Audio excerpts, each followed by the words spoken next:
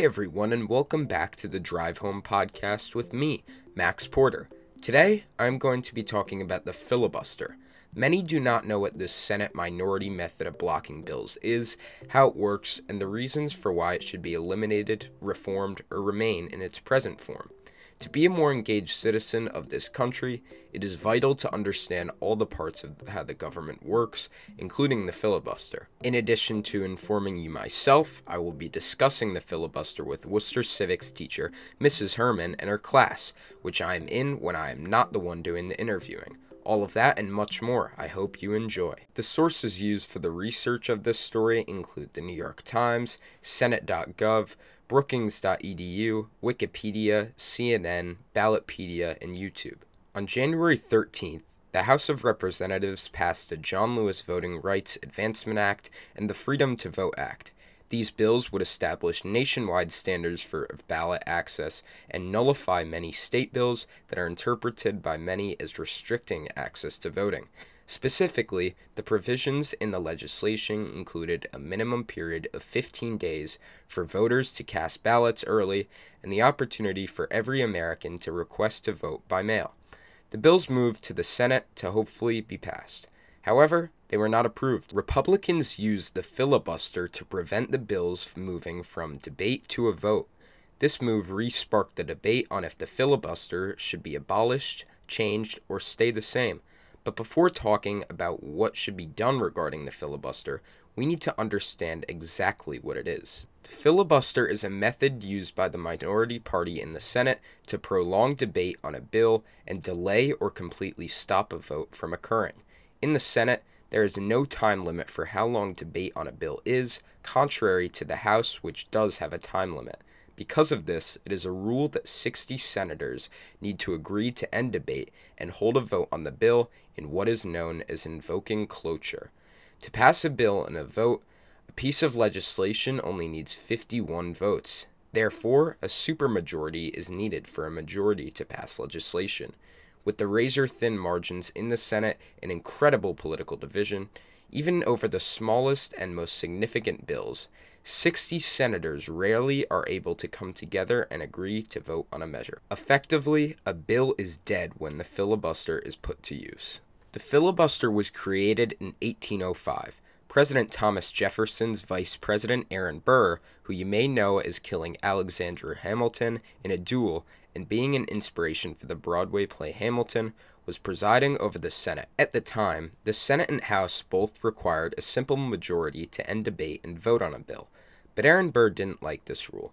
He thought that the Senate should be able to debate for as long as it wants, and that a bill should not be voted on until all senators have heard enough. So the rule was eliminated, with no replacement rule to enact a vote. It was not until 1837 when the filibuster was first exploited by senators to block a bill from being put to vote at all.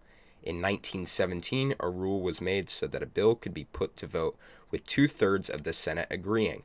In 1975, cloture rules were changed again so that to start voting on a bill required a smaller number of 3/5 of the Senate to agree. The filibuster has been made easier to enact in past decades. Up until the 1970s, filibustering senators had to be on the floor of the Senate actually talking to delay a vote. This is known as the talking filibuster, what people usually imagine when they think of the filibuster. But there has never been a rule that the senators filibustering have to actually talk about the bill. So, throughout history, filibustering senators have talked about their favorite foods and how to make them, have read the entire phone book, and have sung songs. The longest filibuster ever was in 1957 when Senator Strom Thurmond, a Democrat senator from South Carolina, filibustered for 24 hours to prevent the Civil Rights Bill of 1957 from being put to a vote. He was so racist and wanted to filibuster so badly to prevent black people from being equal that he had an intern hold a bucket near the Senate stage so that he could take bathroom breaks and keep one foot on the floor at the same time. But in the 1970s, the silent filibuster was introduced. The rule change made it so that filibustering senators do not have to actually talk on the floor to delay a vote, but can send in an intent to filibuster, with 41 senators supporting. The reasoning behind this adjustment was so that the Senate could hear and vote on other bills that no senators wanted to filibuster. Today, the silent filibuster is the most common type of filibuster, because there is now no real effort required to filibuster, and because of the increasing political polarization, the use of the filibuster has skyrocketed. To communicate this fact, since 1917, there have been 2,000 filibusters. Half of these have occurred in the last 12 years. Alongside the recent voting rights bills blocked by the filibuster, the minority method has been used to prevent gun control bills, laws supporting big businesses, climate change reform, and an amendment ending the Electoral College. But most commonly, the filibuster has been used to protect the minority party in the Senate, and ironically not actual minorities in the United States. Like Senator Herrmann's 24-hour filibuster against the 1957 Civil Rights Act, senators have filibustered anti-lynching bills and other civil rights acts arguably more than any other type of bill. So to recap the main arguments in favour of the filibuster, we've always had it. No, we haven't. It enables debate. No, it doesn't. It protects minorities. Not the ones you're thinking of. It encourages bipartisanship. Not even close. That was late-night show host John Oliver explaining the filibuster perfectly. So why then do some think the filibuster should remain like it is? What are the options for changing the filibuster and making it easier for things to get done, for problems to be solved? To talk about this and more, I will be sitting down with Wooster Civics teacher Mrs. Herrmann and her class. What is the argument for the filibuster? Hi, I'm Sophia, and one of the pros for the filibuster is that it promotes compromise in legislation. Without the filibuster, the Senate will become more like a smaller version of the House of Representatives, where legislation reflects the priorities of the majority rather than the concerns of the minority. Hi, I'm Catherine, and it basically levels the playing field for the minority in the Senate, basically allowing them to have their own voice and allowing them to speak out more. Hi, I'm Sasha. There have been famous filibusters throughout history used to protect Americans and their rights. For example, in the 1930s, Senator Huey P. Long effectively used the filibuster against bills he thought favored the rich over the poor. Hi, I'm Ray. One thing that the filibuster is good for is it supports public confidence. The Senate was meant to reach a consensus rather than react and bend to the will of the majority. And it forces political parties to work together. What ideas have there been, and do you have to edit the filibuster besides completely abolishing it? And what would the process of modifying or eliminating the filibuster entail? So would this come about in an amendment or another form? A common proposal to reform the filibuster is to reinstate the old requirement that the filibuster organizers should be physically present and speak for the entirety of the filibuster. This will help foster the debate that is a value that the filibuster was founded on. Yeah, and I think that's definitely supported by the fact that after the 1970s, when the talking filibuster was eliminated and people could just send in an intent to filibuster, the use of the filibuster increased dramatically, so making initiating the filibuster just a little bit more annoying and time-consuming might make people less willing to initiate it all the time, like what is occurring in the Senate now. Do other countries and U.S. states have the filibuster or something like it? How does this affect their productivity compared to the Senate's? I'm Mrs. Herrmann, and I teach civics for Max and several other students at Wooster.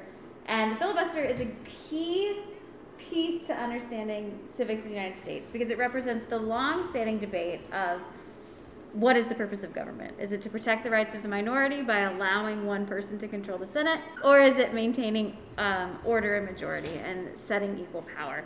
There is not an equivalent in the majority of countries of a filibuster. In fact, most state senates don't even have the equivalent of a filibuster. There are things that slow processes down in other countries. For example, the parliamentary process in France can take upwards of 10 years if you follow the process as written.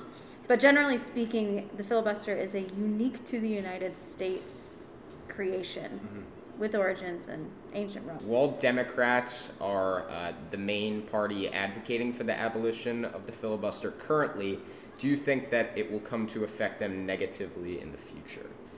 Hi, I'm Cece, and the filibuster throughout history has become reformed and has served as a block to civil rights legislations and continues to block progressive bills from being passed. Hi, this is Patrick. I think it would just depend on the ideological changes in our country and in the political makeup of the different individual states, because we have seen, especially during elections, swing states have changed. They haven't been always the same states year after year.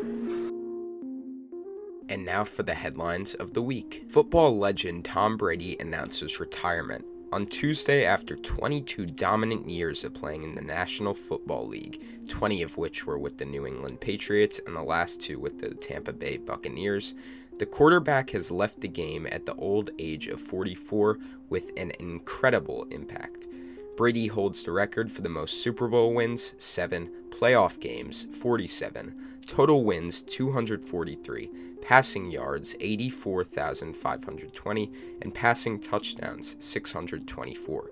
The widely undisputed greatest football player of all time will be missed, even by those that he has beaten for the last 22 years. The Ukraine-Russia conflict drags on.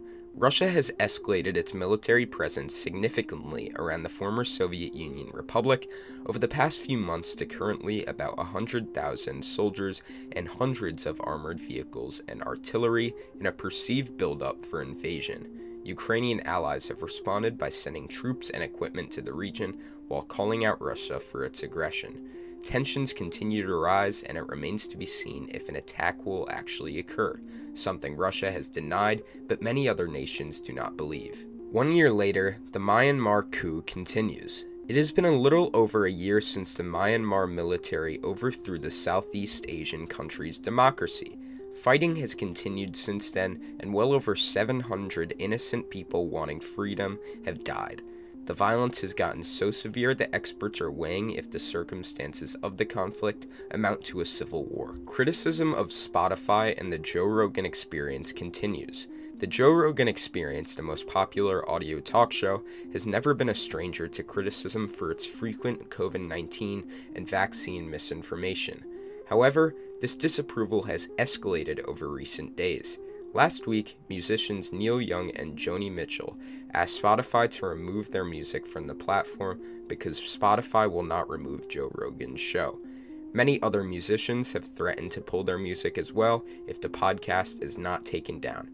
Spotify is for sure weighing their options. Keep the Joe Rogan Experience on and risk losing artists from Spotify, or take the Joe Rogan Experience down and lose millions of dollars in revenue. President Joe Biden weighs black woman nominee options for the Supreme Court vacancy. Supreme Court Justice Stephen Breyer, who has been on the Supreme Court since 1994, retired on January 26th. Biden announced that he will keep his campaign promise to nominate a black woman to the Supreme Court to fill his spot. The nominee will be decided in the coming days. Thank you so much for listening, and as always, here's the quote of the week.